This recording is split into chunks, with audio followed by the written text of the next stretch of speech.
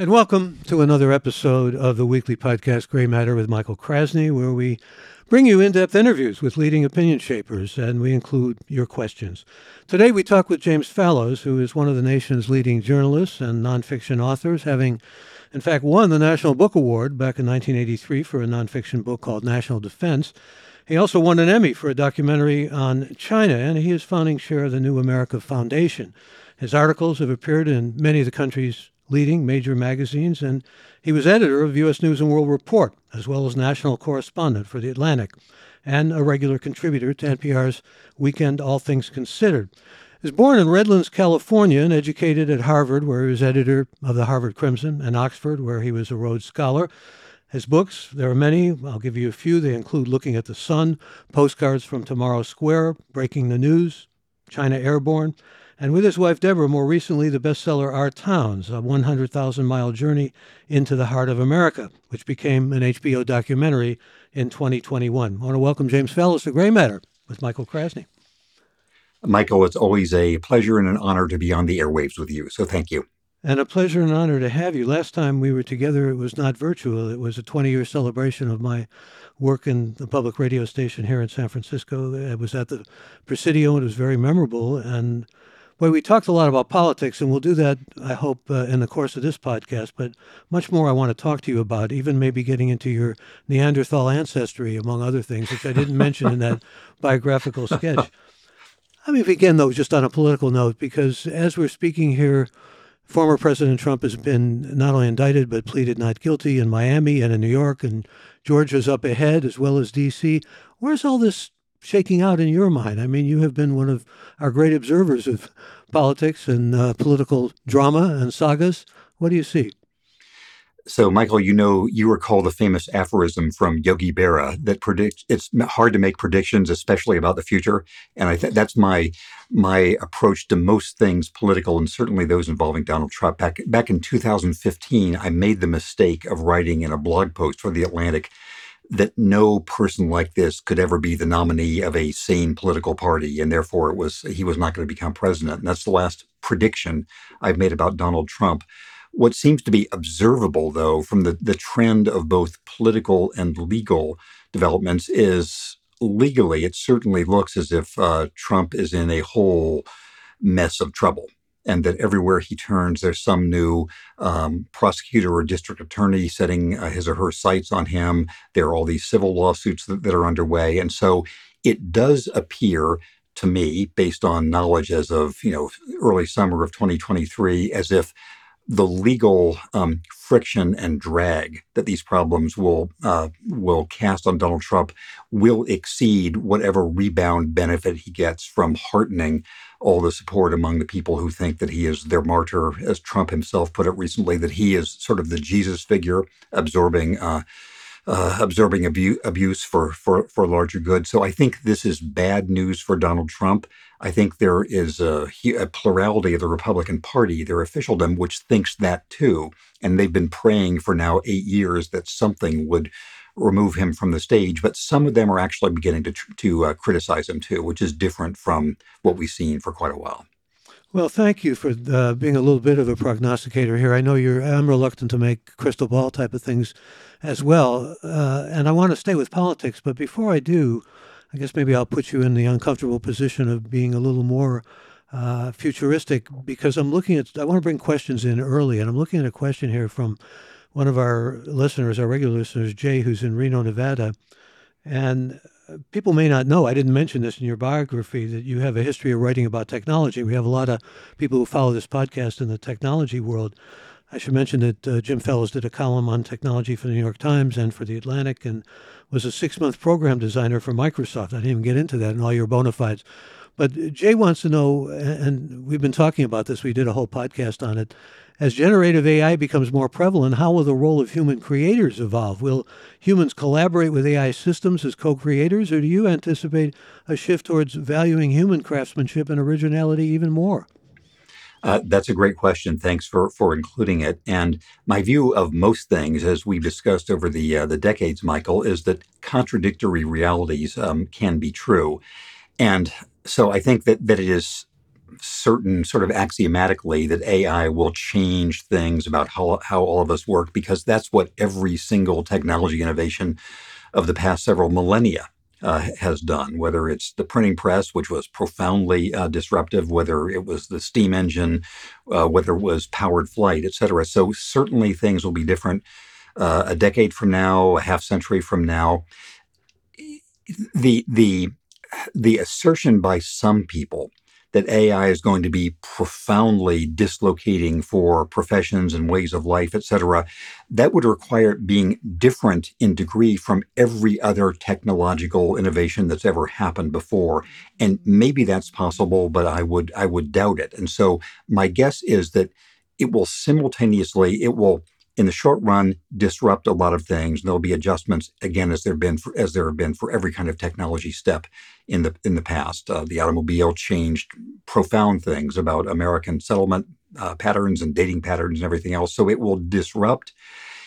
It will become an adjunct for lots of things that people have done. We can just think of the ways that automatic mapping system, Google Maps and Waze and other things of that sort, and having the pluses and minuses, the ways in which human intelligence now has this sort of instantly recallable database. If you don't remember exactly who won the 1848 presidential election, you can look it up quickly. That will change the kinds of things that people think about.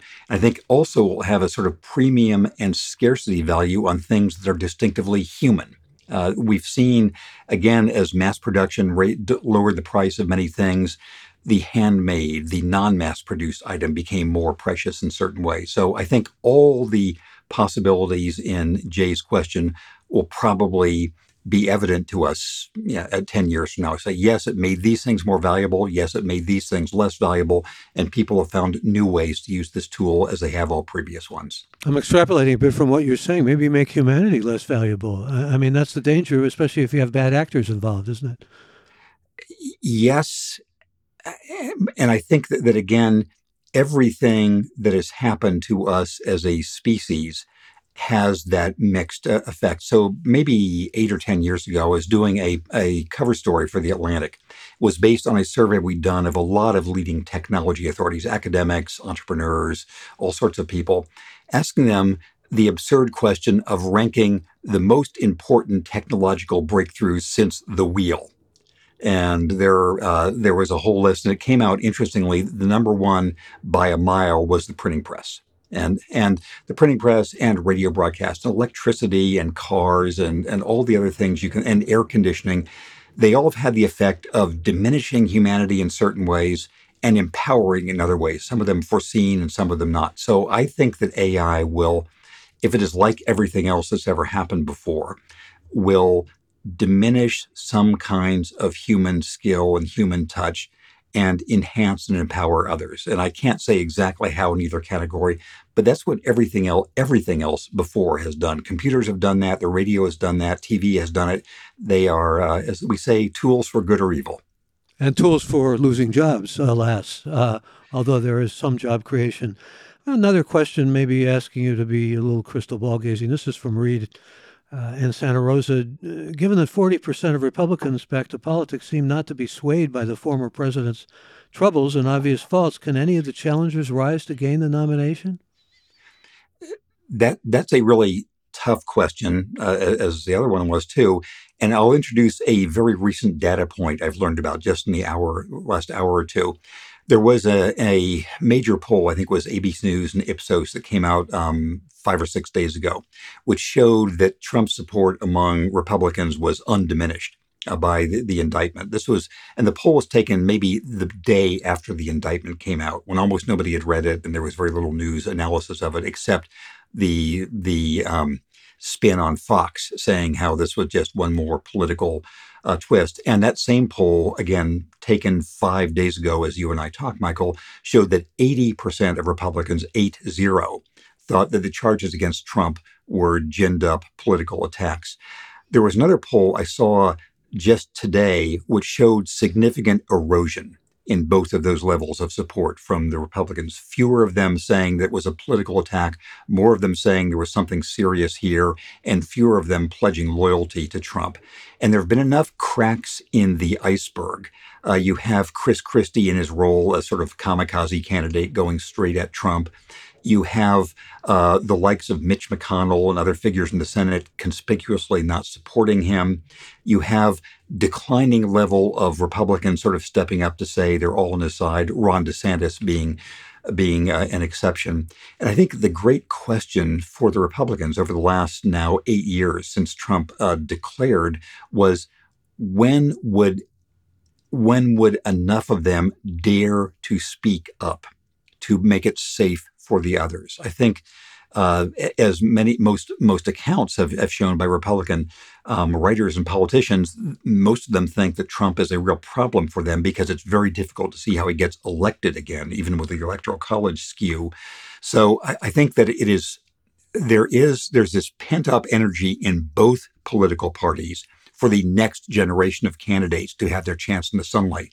The Democrats are discouraging that because they are sticking with Biden. Challenging an incumbent president almost always leads to that party's defeat in the next election, and they know that. It's not happening in the Republican Party because so many of them have been terrified of Trump, terrified to criticize Trump. We see signs that might be changing, and we don't know whether these are just occasional patters of rain or the beginning of the storm. We just don't know. It occurs to me you have a well-deserved immense respect as a journalist, but you're out there as a Democrat. You've always been a Democrat. You were a speechwriter for President Carter as a very young man, I should add. And I wonder what kind of impediment that has, particularly since things have become so polarized and so politicized that now you have former President Trump talking about Democrats as communists, and they're trying to politicize all this. This is essentially an orchestrated and complete attempt to undermine me in the worst way that has ever happened in American history. All this hyperbole. How does that affect your role as a journalist? So thanks also for asking that. I'll have one instrumental operational answer and then a sort of a bigger picture answer. The instrumental and operational one is that when I worked for Jimmy Carter, which I was in my mid-20s then, I just had one magazine job at the Washington Monthly. I had sort of no fixed employment after that. I was doing freelance articles for a number of magazines, including Rolling Stone and Texas Monthly then. And the chance came more or less out of the blue to work in the Carter campaign. They were getting momentum in the primaries. They needed more cheap talent. And unemployed writers in their mid-20s are cheap talent. My wife Deb was in graduate school then. We didn't know it, but she just was pregnant with our first son, Tom. And so I asked my advisor friends what to do about this, because this was 2 generations ago, and the idea that you couldn't be in politics and journalism too. And one of them in particular, Charlie Peters, the editor of the Washington Monthly magazine where I'd worked, made what is, in retrospect, a really wise and important observation to me. He said, if you want to be a reporter, a journalist, a writer, you should work in politics one time. And his argument was, one is really different from 0, because having even some exposure to operating politics is way different than reading about it. You know about things you couldn't possibly know any other way. And I feel as if I know those things by being on the campaign trail and in the White House. But I went by my old White House office last week when I was called, or a few days ago when I was going into a meeting there, and saw the people sitting in the same room where I was 46 years earlier, and they were reacting like it was somebody from the Grover Cleveland administration, understandably. There were 2 Grover Cleveland administrations. Which one? Yes, that's true. This would be the later one, of course. So one is different from 0, but one is also really different from more than one. Because if it's more than one, that means when you're in journalism, you are thinking about going back. And if you say, I'm doing this one time and I'm never doing this again, so you never have to wonder about, am I writing about this politician either nicely or hostilely because I'm thinking of another immersion? Are you writing about this or that issue in some way that's angling for a job? Are you going soft, et cetera, et cetera? So I'm really glad to have done it once. I'm really glad to have done it no more than once. So that was a particular episode. The big picture about, having made that decision for myself, the big picture about how to present this to the public is that I can't pretend to be, quote, objective, unquote, because we could talk for 20 hours about objectivity and its limits and impossibility, et I don't cetera. think it exists in journalism. I mean, Right. really. I mean, Yeah. everybody has his or her own story, own set of eyes, own background, Language, own too. ambitions. Yes, exactly. And what you can do is be as transparent as possible. When I was living in China or Japan or Southeast Asia, I was writing about them as an American.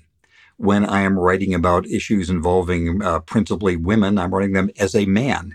When I'm writing things about Florida versus California, I am from California. And I think when I'm writing about party politics, I always make clear that it's no secret I once worked in a Democratic White House. So I think that my friend Burt Gladstone, whom you must know, has a line about transparency being the new objectivity. So if you just say, you should know this part about my background and, judge it as you may. One other thing on this point, a standard that Charlie Peters also said about what you disclose as a writer is that anything the reader or the listener might think was relevant, if they found it out later on, you should let them know up front.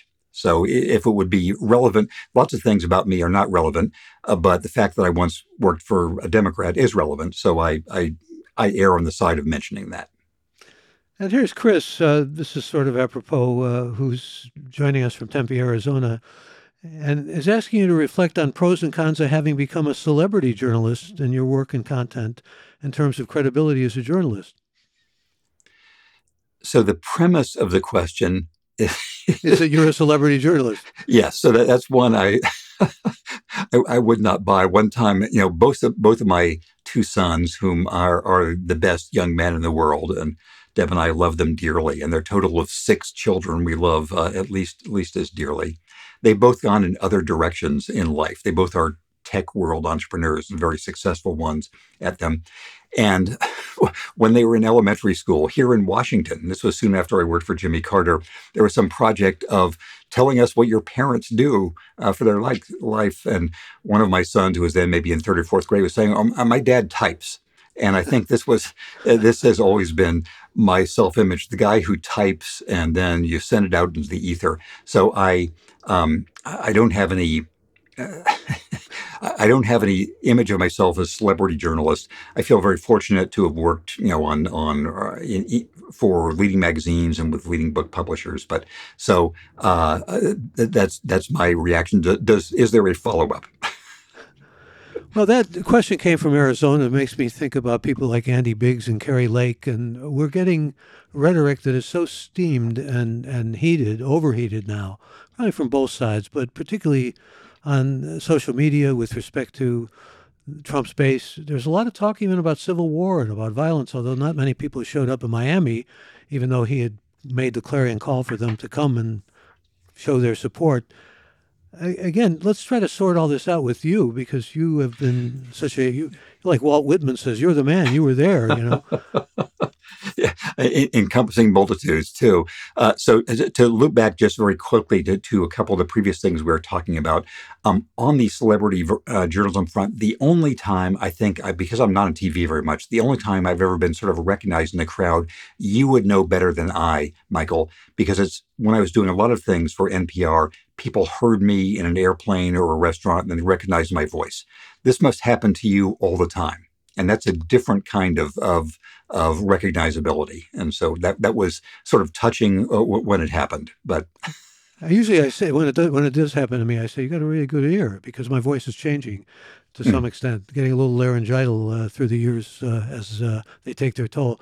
But I guess the real sense of what I'm getting at here in terms of politics is we're in a particularly volatile time, and a time that's of great concern to many people with good reasons. It certainly is, in good reason. And the other thing I wanted to quickly loop back on is when I mentioned that the ice may be breaking under Trump, the fact that essentially nobody has answered his call about his previous indictment in New York and this current one in Florida is interesting and quite different from the horror of January 6th, for example, and different from what many news media were predicting when his first indictment was coming up. There was a front page story in the New York Times saying that this will be civil war, this will tear the nation apart, and it doesn't seem to be the case.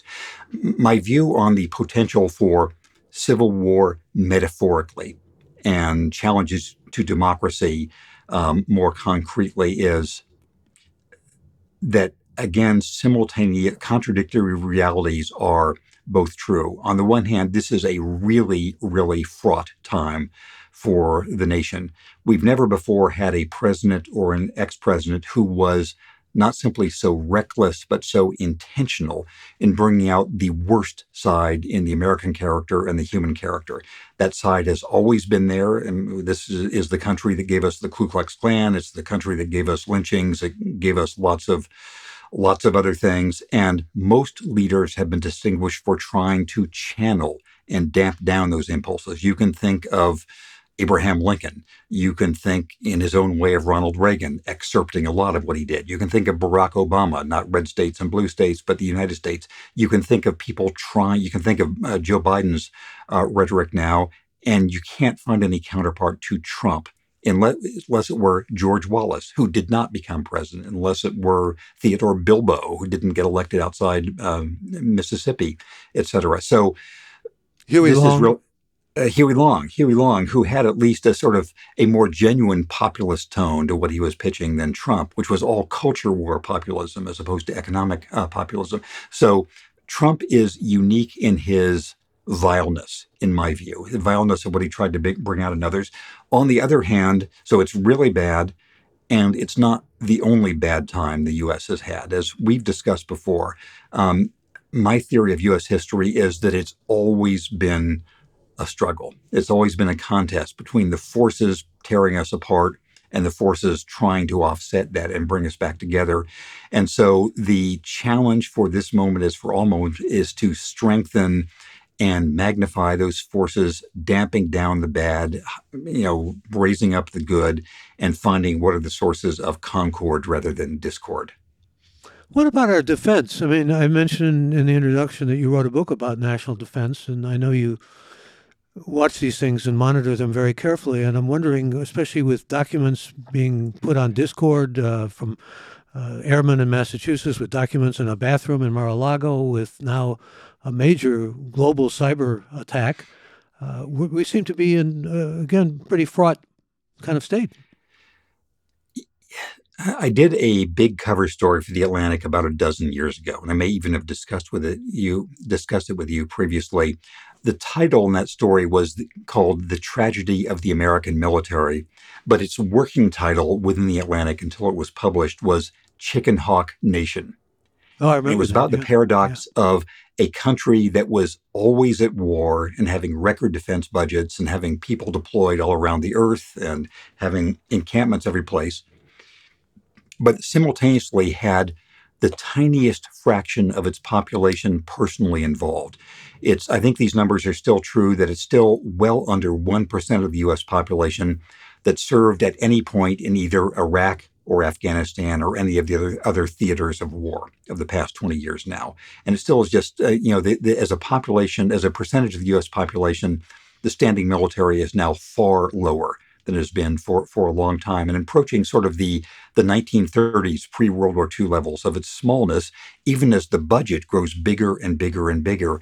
And I was saying that this was bad, I think, for everybody involved. Bad for the military in sort of increasing a sense of isolation, and they are an encampment of martial values for a fallen nation. Bad for defense policy and defense planning because there's not any kind of scrutiny of wasteful spending, which keeps going up and up and up.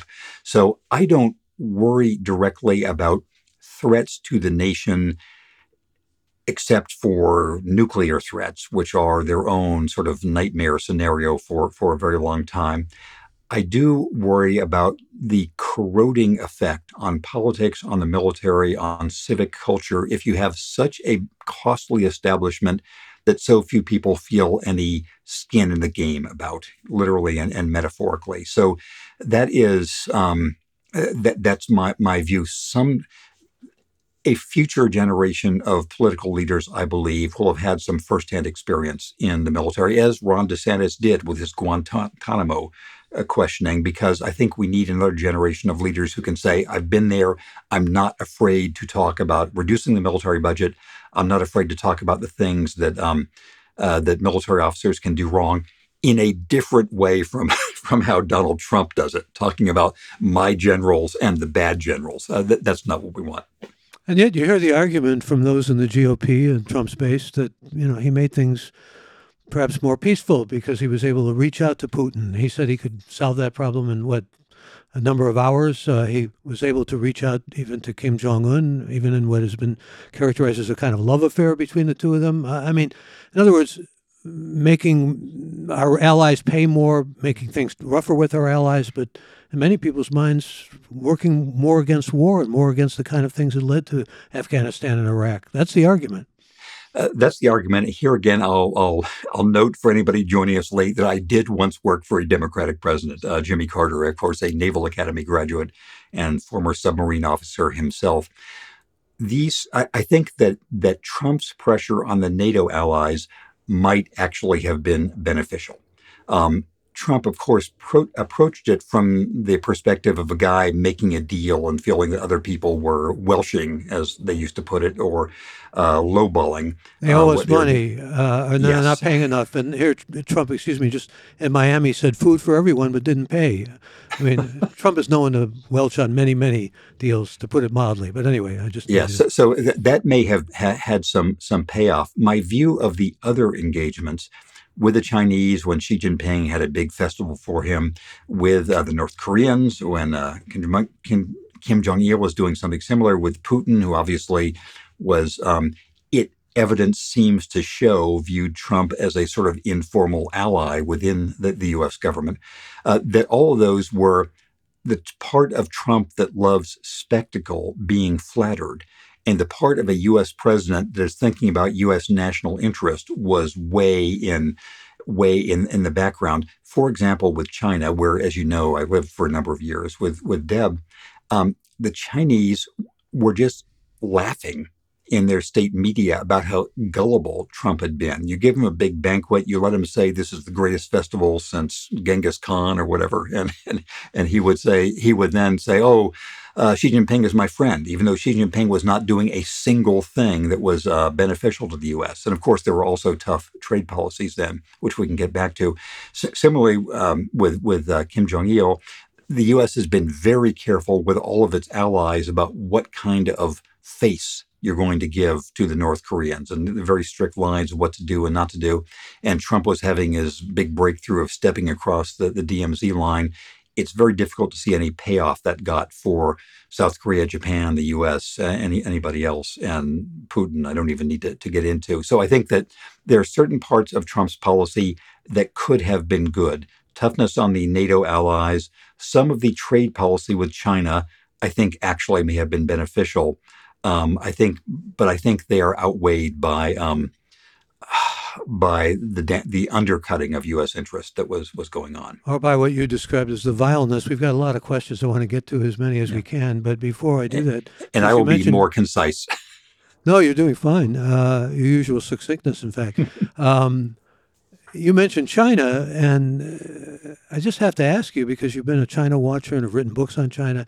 We did a podcast with Orville Schell, and we fleshed out a lot of fascinating things about China, just in terms of the way he sees things. I want to find out how you see things, though, because at this point, I think it's a waiting game in terms of when Xi is going to pounce on Taiwan and what he's going to do, and in the South China Sea, likewise.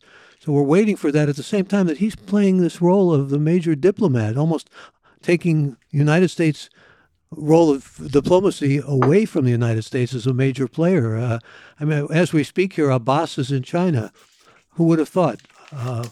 And the Saudis and the Iranians brokering a deal thanks to Xi. That's part of the role. But don't you think he's just sort of waiting to pounce on Taiwan? so I heard that podcast, which I enjoyed. Orville is Shell is a dear friend and a mentor and somebody whom Deb and I always turn to on China matters to for guidance. And his novel about China, My Old Home, was just magnificent, even apart from his policy books. So I defer to Orville and all these judgments. My sense is that number one, it is a darkening time in China and from China for everybody else who deals with the country. That compared, Deb and I lived there between 2006 and 2011 during what in retrospect seems like the golden age of Hu Jintao, where things were sort of month by month and year by year being opened up and liberalized. And obviously it's been the reverse for the past decade plus now. People in China, I think, economically and other ways are being constricted in a fashion that is just bad for them and bad for the world. And China's approach to the rest of the world has been elbows out in a really disruptive way. When it comes to the soft power, excuse me, the soft, bear with me for a second here, Michael. So when it comes to the soft power charm initiative of Xi Jinping, my impression is that has backfired as much as it has paid off. That Chinese foreign aid has often sown resentment because it comes with even more complications than U.S. or European foreign aid, and there have not been a lot of countries who have sort of come under China's wing in the last 10 years, as many as Xi Jinping would like, even though these examples that you are talking about. The whole sort of periphery of China has been more solidly allied with the U.S. in the last decade, I think, than before. The Taiwan question is really a nightmarish one because, in principle, war is inevitable. In principle, the PRC in Beijing and the Republic of China on Taiwan have irreconcilable differences. They each think they're in control of their destiny. They each think they're the one China, and most China authorities, starting with Orville, would say that no Chinese leader like Xi Jinping could ever renounce the claims to taking over Taiwan, including by force. So, in principle, this has to lead to war. In practice, it's now been 45 plus years of sort of saying, yeah, war may come, but not today. And the not today has rolled over. And the question is, can that keep rolling over indefinitely, which is what essentially U.S. policy has worked toward, of arming Taiwan under the Taiwan Relations Act, et cetera. I still, not having been in China since before the pandemic and bowing in my authority about this, I still have thought it's so much in everybody's interest to keep saying not today that we can keep having the not todays. But it's tremendously dangerous if Xi Jinping were to decide, okay, today. Let's stay with geopolitics because I want to go to some more questions. And we've got Hasmukh joining us from Cape Town. Says, when the U.S. sneezes, Africa gets pneumonia is an adage. With the messy wrangle between U.S. and South Africa with respect to Russia, is Africa a deluded patient? It is just a reality of U.S. foreign policy that its attention is directed in ways that are not carefully aligned with its long-term interests. For example, it is still the case that the most sought-after plum of becoming a diplomat, U.S. diplomat, is to be the ambassador to the court of St. James in London. And yes, England is important, and yes, there's a special relationship between the U.S. and the U.K., but the U.K. is not the most important country to the U.S. You can, in different ways, China is, and India is, and Mexico is, and Canada is, and there's lots of other candidates you could have for that. In this same Life is Unfair chronicle of how and why the U.S. allots its attention and its resources and its diplomatic stakes, it just is a cruel reality that Africa and Latin America, speaking about South America now, come up short in what the U.S. pays political attention to, devotes its resources to, has its most intense strategic arguments about. And this is the way it has been for reasons we can all have our theories about, and that Africa claims U.S. governmental attention mainly when there's something really going wrong there. And forgive When me, there, Jim, but just to link it to China, I mean, they're doing vast amounts in terms of not only soft diplomacy, but working with Africa. And I mean, not only with Africa for their own resources and their own economic benefits, but lending a great deal to Africa more than we are. Oh, that certainly is the case, and I think part of Chinese foreign policy over the last, even before Xi Jinping, and coming with his Belt and Road policy, was the idea that there are these sort of areas, these neglected areas by the U.S. in specific and the Europeans in different ways, where there's a real sort of diplomatic vacuum, if you will, that China could occupy, and Africa was first on that list, and Latin America second on that list, and certain parts of Southeast Asia as well. My observation, not based on firsthand reporting, but just by reading, is that, again, a lot of this has had mixed results for the Chinese, that they have maybe created as much resentment as they have support and accord in parts of Africa. But again, you could say that about U.S. Foreign interventions as well. But yes, the Chinese relationship with Africa is a really important reality for U.S. Strategists to observe. And returning to life is unfair for the moment, the way the U.S. is most likely to pay attention to Africa in this administration under Biden and whatever comes next is by raising the, quote, Chinese menace, unquote. Look at all these ways that China is tying up governments and economies and supply chains and all the rest. The U.S. needs to be present. That's sort of how it happened in the Cold War as well. So I'm not defending the U.S. What the questioner asked about. I'm just sort of saying this is how it has been for a while. And let me thank all those of you who are sending really good questions in. Here's another one from Juan in Mexico City who says, do you think that the fragmentation of the media is a consequence or cause of each camp trying to disseminate their truth? Yes. I would say yes and.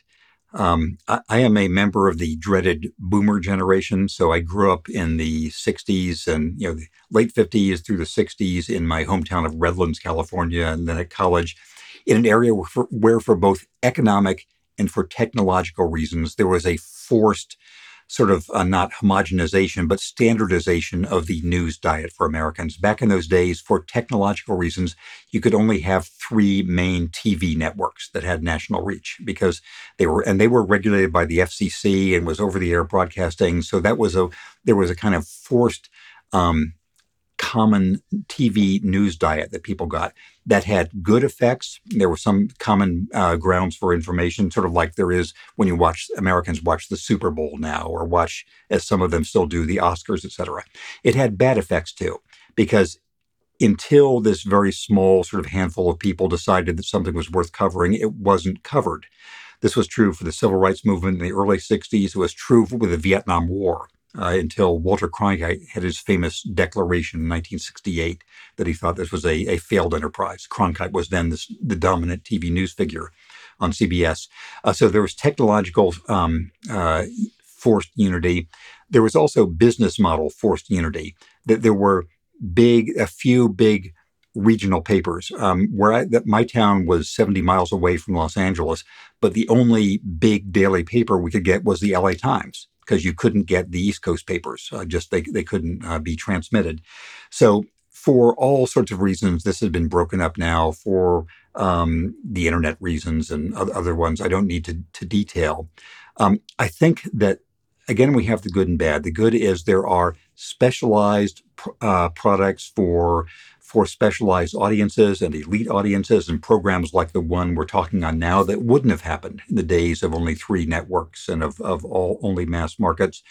But I think we're in a time when targeted media have been weaponized, to use a familiar term now, and objectively, this is happening mainly on the right wing and mainly to the Republican Party. Fox News has had a role that has no parallel, even from Democratic or left-leaning counterpart operations. And the $787 million settlement that Fox News paid rather than expose itself to a potentially more damaging trial recently is an illustration of something that just doesn't happen to other, quote, mainstream or left-wing organizations. So, yes, the fragmentation of media, this is not the first time it has occurred.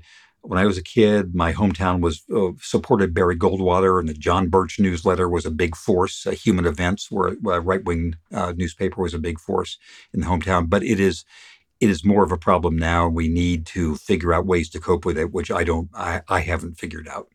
Well, one thing that kind of fascinates me, you were talking about new data points. I just saw one that Fox News, after almost 2 years of being the leader, has been replaced by MSNBC in terms of cable news.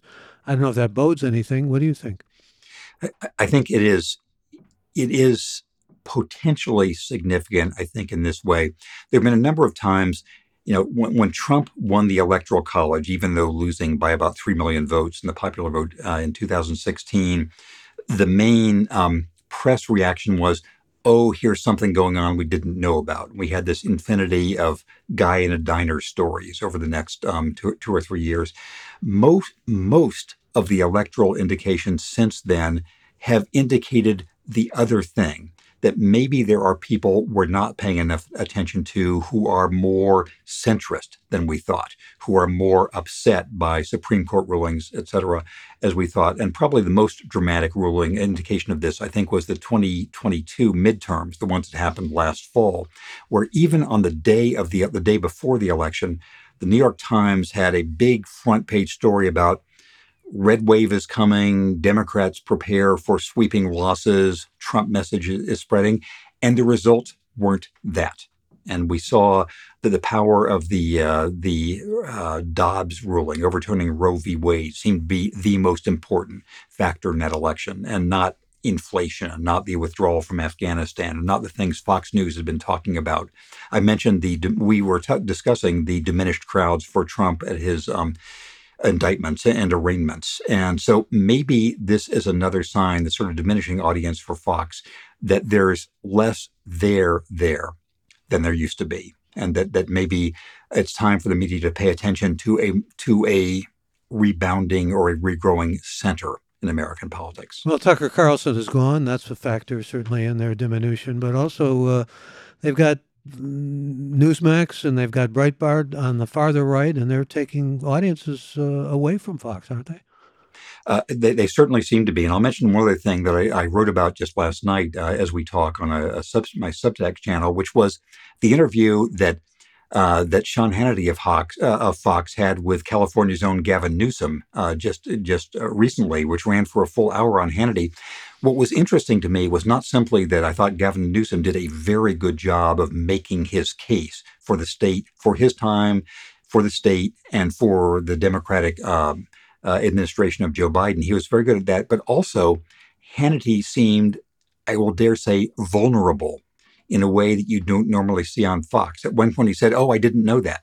And he was saying, well, there's nothing personal about this. You and I should go out for a beer. And yes, I'd love to have a longer debate with you. And there was a maybe the people who are looking for Fox-owned business future will no longer think, as they apparently did during the 2020 elections, we have to keep pandering to our base, otherwise they'll desert us. Maybe they'll think they have to pivot back towards the center. Who knows? Anything is possible. That could have been Irish camaraderie, too. I remember the book that Chris Matthews did about how well Reagan got along with Tip O'Neill, and it was the Irish thing. Yes. Yeah, a question from Gerald in Richmond. He says, Boris Johnson, a known liar, has been given a column with the Daily Mail newspaper. Is there any wonder people distrust mainstream media? Well, what about that idea of celebrity journalism, or for that matter, someone like Johnson being given a column? Some thoughts from you? I think anything that's wrong with the U.S. press, you can usually find 100 times worse illustrations with the Fleet Street press in the UK. It's no accident that's where the royal family has been having all these lawsuits. When I was in graduate school in England long ago, and then the News of the World was I think the best-selling tabloid that outdid the National Enquirer in the U.S. So I think it is it is not surprising to me. Is he signing up with the Daily Mail? Did you say, or Yes, which? Daily Yeah. Mail. So the Daily Mail and the disgraced Boris Johnson, that's a match made in heaven. So I think that is in the shocking but not surprising category. And yet, I mean, from my perspective, mainstream journalism has become very tabloid. I mean, much more than we ever would have anticipated or expected, hasn't it? I'm talking about Yes. in the United States. Taking Yes. the Rupert Murdoch across the pond paradigm here, I mean, it's what we've become too, so many of our major newspapers. Yes, and I think you can see that change. I'll mention three outlets and ways in which I think you see and don't see the change. I think you see that change most in the New York Times. And the New York Times is this hybrid where I would say 98% of what it does is the best in the world. When they're writing about science, or they're writing about technology, or they're writing about health, or they're writing about whatever, or they're doing global coverage for a U.S. audience. They do that better than they've ever done it before and than any other new U.S. news organization does. And then you have the 2% that is their U.S. political coverage, which I think could be, it's as tabloid as you want. They had a story, I think just yesterday, called Trump and the Fun Factor, about the sort of joy in politics some of Trump's people are going to miss now that he was tied up in court. And I think there is a lot of tabloid that goes. I think the New York Times, in its political coverage, is much more tabloid-y than it used to be. I'll say that the Wall Street Journal is not tabloidy. Its editorial page is essentially the print version of Fox News, but its news coverage, I think, again, is like this other 98% of the New York Times, where it is good, it is thorough, it is brave, it's investigative. I'll then also give an example from the world of I'll give a paired example from the world of broadcasts. I think the PBS NewsHour, first with Judy Woodruff, and before her Jim Lehrer and others, and after her with her successors, is a really serious program that could have been on in the days of Walter Cronkite. And I mean that in mainly good ways. It has serious things. It says, what should you know about the world? And we're going to give them to you. I think that the NPR news stories, I'm thinking particularly about Morning Edition, All Things Considered, are more like the New York Times than what I was describing. They are, of course, really good, and they also have sort of a more of a tabloidy air to them. So, as always, it's a mixed picture, but I think you can see the tabloid effect in different ways in different ones of our outlets. Here's Jay again. It says, what's the process of writing speeches for another person? Do you start with content and then add their voice, or do you do something different than that? There are two traits you have to be a speechwriter, and the people sort of either have them or they don't. One is you have a skill as a mimic. And not necessarily imitating somebody's accent, but listening to that person and saying, oh, yeah, I know how that person would describe the following thing. In a way, this is generative AI. You can say, write a report on the Wisconsin primaries in the voice of William Shakespeare, and it will come up with something. So maybe this is something where AI can displace speechwriters. So there's a kind of mimicry of being able to hear the way a person talks and recognize the sentence cadence and the vocabulary and the ways that the pitch rises and falls. And people either do that or don't. The other is, I find most writing hard for books or magazine articles or even web posts, but I find writing to be spoken easy. That writing speeches or writing radio segments or whatever, because you just say it to yourself in your head and write it down. So that's something most speechwriters, they like it better if they have less time for a speech, because you just sit down there and you write it out the way you're saying itself in your head, which is different from writing meant to be read on the page. And so if you have those two traits, like having blue eyes versus brown eyes or whatever, then you apply them when the audience a politician is going to, or a corporate figure is going to address, this topic, and you listen to the experts in the topic and take orders from them about what the leader should say, and then you just churn it out. So I found that kind of writing relatively easy to do. The hard part was negotiating among all the different, the State Department versus the National Security Council, or the Treasury versus the Federal Reserve, and the president having his own particular aspects. I've never done speech writing since then, except for myself. But I think for people who do it, it's kind of fun, whereas the rest of writing is not fun. We've got another question from our own Alex, and I thank him for this. He says, how do you think social media has impacted news coverage? I think it must have impacted it profoundly. And in some ways we can recognize, and some ways that we don't now, and maybe only will in retrospect. For example, let's think of the world of Twitter. Most normal people pay no attention to Twitter, but everybody in the media lives on Twitter. And it has sort of replaced the function of an old style newsroom bullpen where you'd hear what people were talking about, or the ecosystem that my friend Tim Krause described in his wonderful book about the 1972 political campaign, The Boys on the Bus.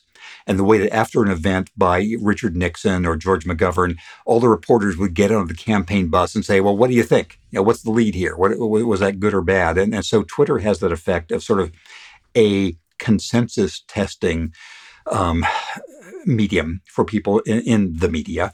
And that has good and bad effects too. So it can enforce groupthink. It also has a disturbing effect of promoting it gives an outsized megaphone to the most divisive, vilest, angriest voices who are there shouting things out. And so I think it may give people a distorted view of how much vileness is out there compared to all the people who are not saying these vile things. I have never once used Facebook for reasons we can get into later on, but I'm sure that has similar effects on other people. I think that as Twitter loses its central pull, its kind of common marketplace of opinion, then we'll see what replaces it. I think blogs, I view Substack and other things as sort of a successor to the old golden age of blogs. I think they are good because they're another way of sort of having a different way of communicating with people. It's not the polished article. It's not the broadcast you work on and produce. You can say, wow, I saw this yesterday and it was interesting. Here's why. And I think that is good just for connection. Another question from Frank in New Hampshire. In your opinion, what has been the most transformative political event you've reported on in your career, and why do you think it has such a significant impact? Those are always very challenging type questions. Yes. Whether the most this or the most that. Yeah, but so what comes to mind? Maybe Malcolm Gladwell's right. The first thing that comes to mind. I'll say that the three events that happened in my lifetime, just talking about politics, that I didn't particularly report on, but that strike me as turning points in American history are, number one, the Supreme Court's decision in Bush v. Gore. I think people will look on that as the turning point of this century. It was the cusp between one century and the next, but that was a profound intrusion, in my view, by a branch of government. Without that, we wouldn't have had the current Supreme Court lineup because Gore would have been appointing these people. Without that, we would not have had the Iraq War. We probably also would not have had Barack Obama, because if Gore were president, then everything else would have changed, et cetera. So that event is a moment when I thought history has turned on its axis. And Gore's decision that he would accept that. The second would be the election of Barack Obama 8 years later. We were living in China then. The conventional wisdom in China is the U.S. could not possibly elect a black man as president. And there was just such profound, stunned astonishment in China, and also discomfort that a person like Obama had been elected. And the third, of course, would be the election of the Electoral College victory of Donald Trump, which almost nobody, including Trump, was foreseeing at the time. So I will have these three. Those are three elections in my working lifetime that I think people look back at forever as turning points in our history. Well, since you led with the Supreme Court, Bush v. Gore, I've got to ask you. I was going back and reading about some of your adventures early on, and early on that included working on behalf of the working class in the Vietnam War because they were conscripted to such a greater degree than kids like you who came from father was a physician and were much better off. It prompts me to ask you just a direct question about the Supreme Court is going to be considering affirmative action. Should class be more of a touchstone than race with respect to affirmative action? They're both so important, and race specifically involving African Americans should always have particular standing in American history because of the particular history of slavery, which didn't 100% involve people from Africa, but 99.9% did. And so I am in favor of that as having special status in our public policies. But obviously, but obviously also U.S. history has been a tension between divisions of race and divisions of class. And we've had politician after politician who have tried to either heal that divide or have exploited it. There's the famous story by a book by C. Van Woodruff about Tom Watson, about the ways in which somebody who was originally a sort of populist unifier of blacks and whites in the South ended up becoming a pure racist. George Wallace tried to go the other direction from being a pure racist to a sort of class advocate. Huey Long had both of these elements in them. Robert F. Kennedy was never a racist, but he became a sort of tribune of class and race solidarity before he was murdered.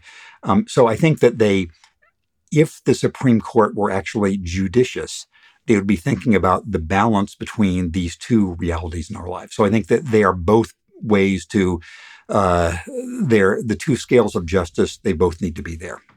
Since you mentioned Robert F. Kennedy, is his entrance into this presidential race, Robert F. Kennedy Jr., or for that matter, Cornel West, going to make a difference in terms of Joe Biden's candidacy? Cornel West, I can say plainly, I hope that Cornel West does not make a difference because third parties have only a spoiler effect in modern American politics. I say that as somebody who once worked for Ralph Nader when I was a teenager in my early 20s and who urged him in 2000 to stop campaigning in Florida and in New Hampshire and in Ohio and in Wisconsin. So I hope Cornel West does not make a difference.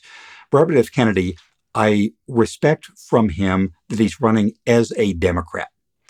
It's the case that when there's a serious challenge to an incumbent within his or her own party, the incumbent usually goes on to lose. So if Kennedy really got traction, as his father did in 1968, that could weaken Biden. I think it's good. It's good for a party to have some discussion within its borders and its family ties. And so if this is a discussion among Democrats about the way to advance their case in the long run, then that would be good. If it becomes sort of kamikaze warfare, I hope that is not the case. So much more I want to talk about, but we didn't even touch upon. I probably should conclude with this, talking about small town America and the amazing odyssey that you and Deb, your wife, went on, and all that you were able to glean from that. So much of it, I was talking about it with Shannon, the producer, before we came on talking to you this morning. So much of it is optimistic. And it's a good place to end always in an interview with that kind of optimism. But I was thinking about the work of someone like Arlie Hochschild and others who have called our attention to small town America and a lot of small-mindedness in small town America and a lot of myopia, really, and the sort of things that go against optimism. Maybe some final thoughts from you? So I think the main point that struck Deb and me in our years of traveling around the country and that we tried to convey in our book and in the movie we made with HBO and in our Town's Foundation reporting since then is that one's perspective on the country matters. And I say that if you come to China, one of my watchwords was China looks most imposing and threatening from a distance and looks most fragile from up close. When you see there's all this high-speed rail, you think, oh my God, what can't they do? And when you go city by city and company by company and person by person, you see that all the things that are not coordinated and are Potemkin, to use that analogy.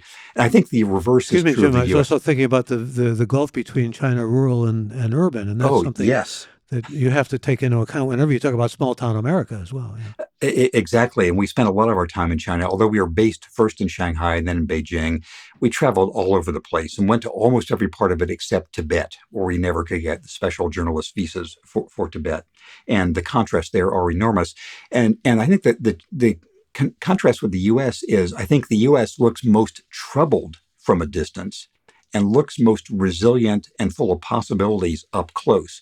And that almost every place we went, whether it was Cedar Rapids or Spokane or Greenville, South Carolina, or on down the list, people were very seriously worried about the United States they heard about in the news and felt much more confident about the United States they lived in. And where they saw that, they were talking about the ways the schools were adapting, the ways that people were having more new sustainability projects, and the ways that immigrants were being absorbed, et cetera, et cetera. Small town America has always had its real parochialism and problems, and we know about that from everything in American literature. We know that about stories of people moving from the little towns to the big city.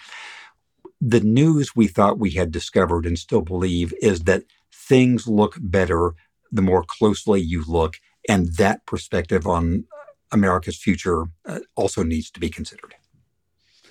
Are you also maybe you could say something in conclusion about being optimistic about the future of aviation, since you've written about aviation and are a pilot, and aside from those big balloons that may be coming from the Chinese and UFOs and whatever, what do you see as the future of aviation? So I'll make three brief points here, or at least one or two. One is, for anybody who's considering being a pilot, do it.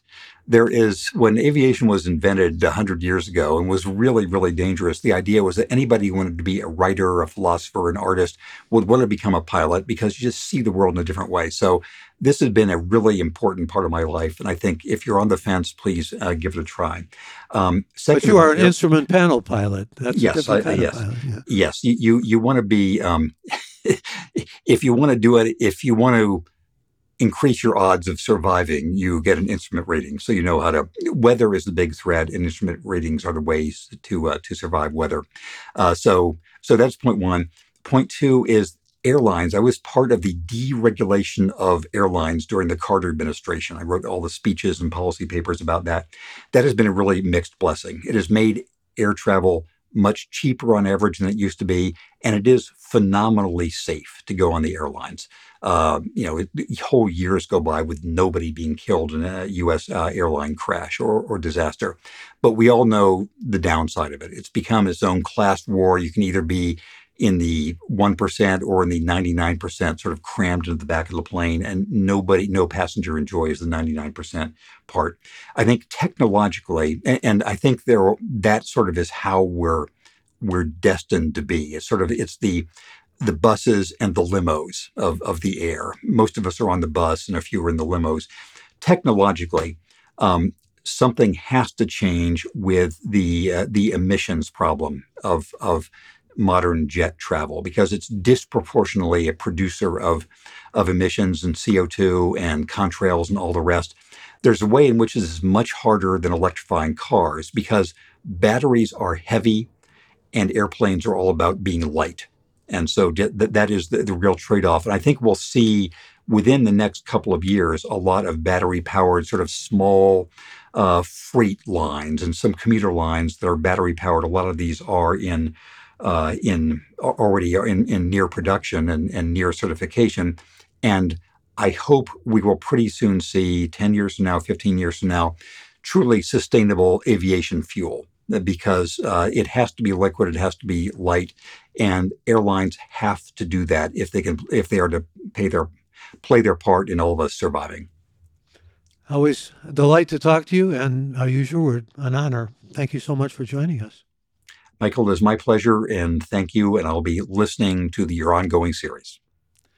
And I'll be listening to your podcast and reading you as well. And thanks to all of you who joined us for this live episode of Gray Matter with Michael Krasny. Thanks to all who will be hearing it in the future. And remind yourself and those you know and care about that Gray Matter with Michael Krasny is a growing community looking to grow our membership. To become a member, simply remember to go to graymatter.show. That's Gray with an E. My thanks to our dedicated Gray Matter with Michael Krasny team, Alex, Shannon, Cullen, Chad, Kevin, and a special thanks to our special guest, Jim Fallows. I'm Michael Krasny.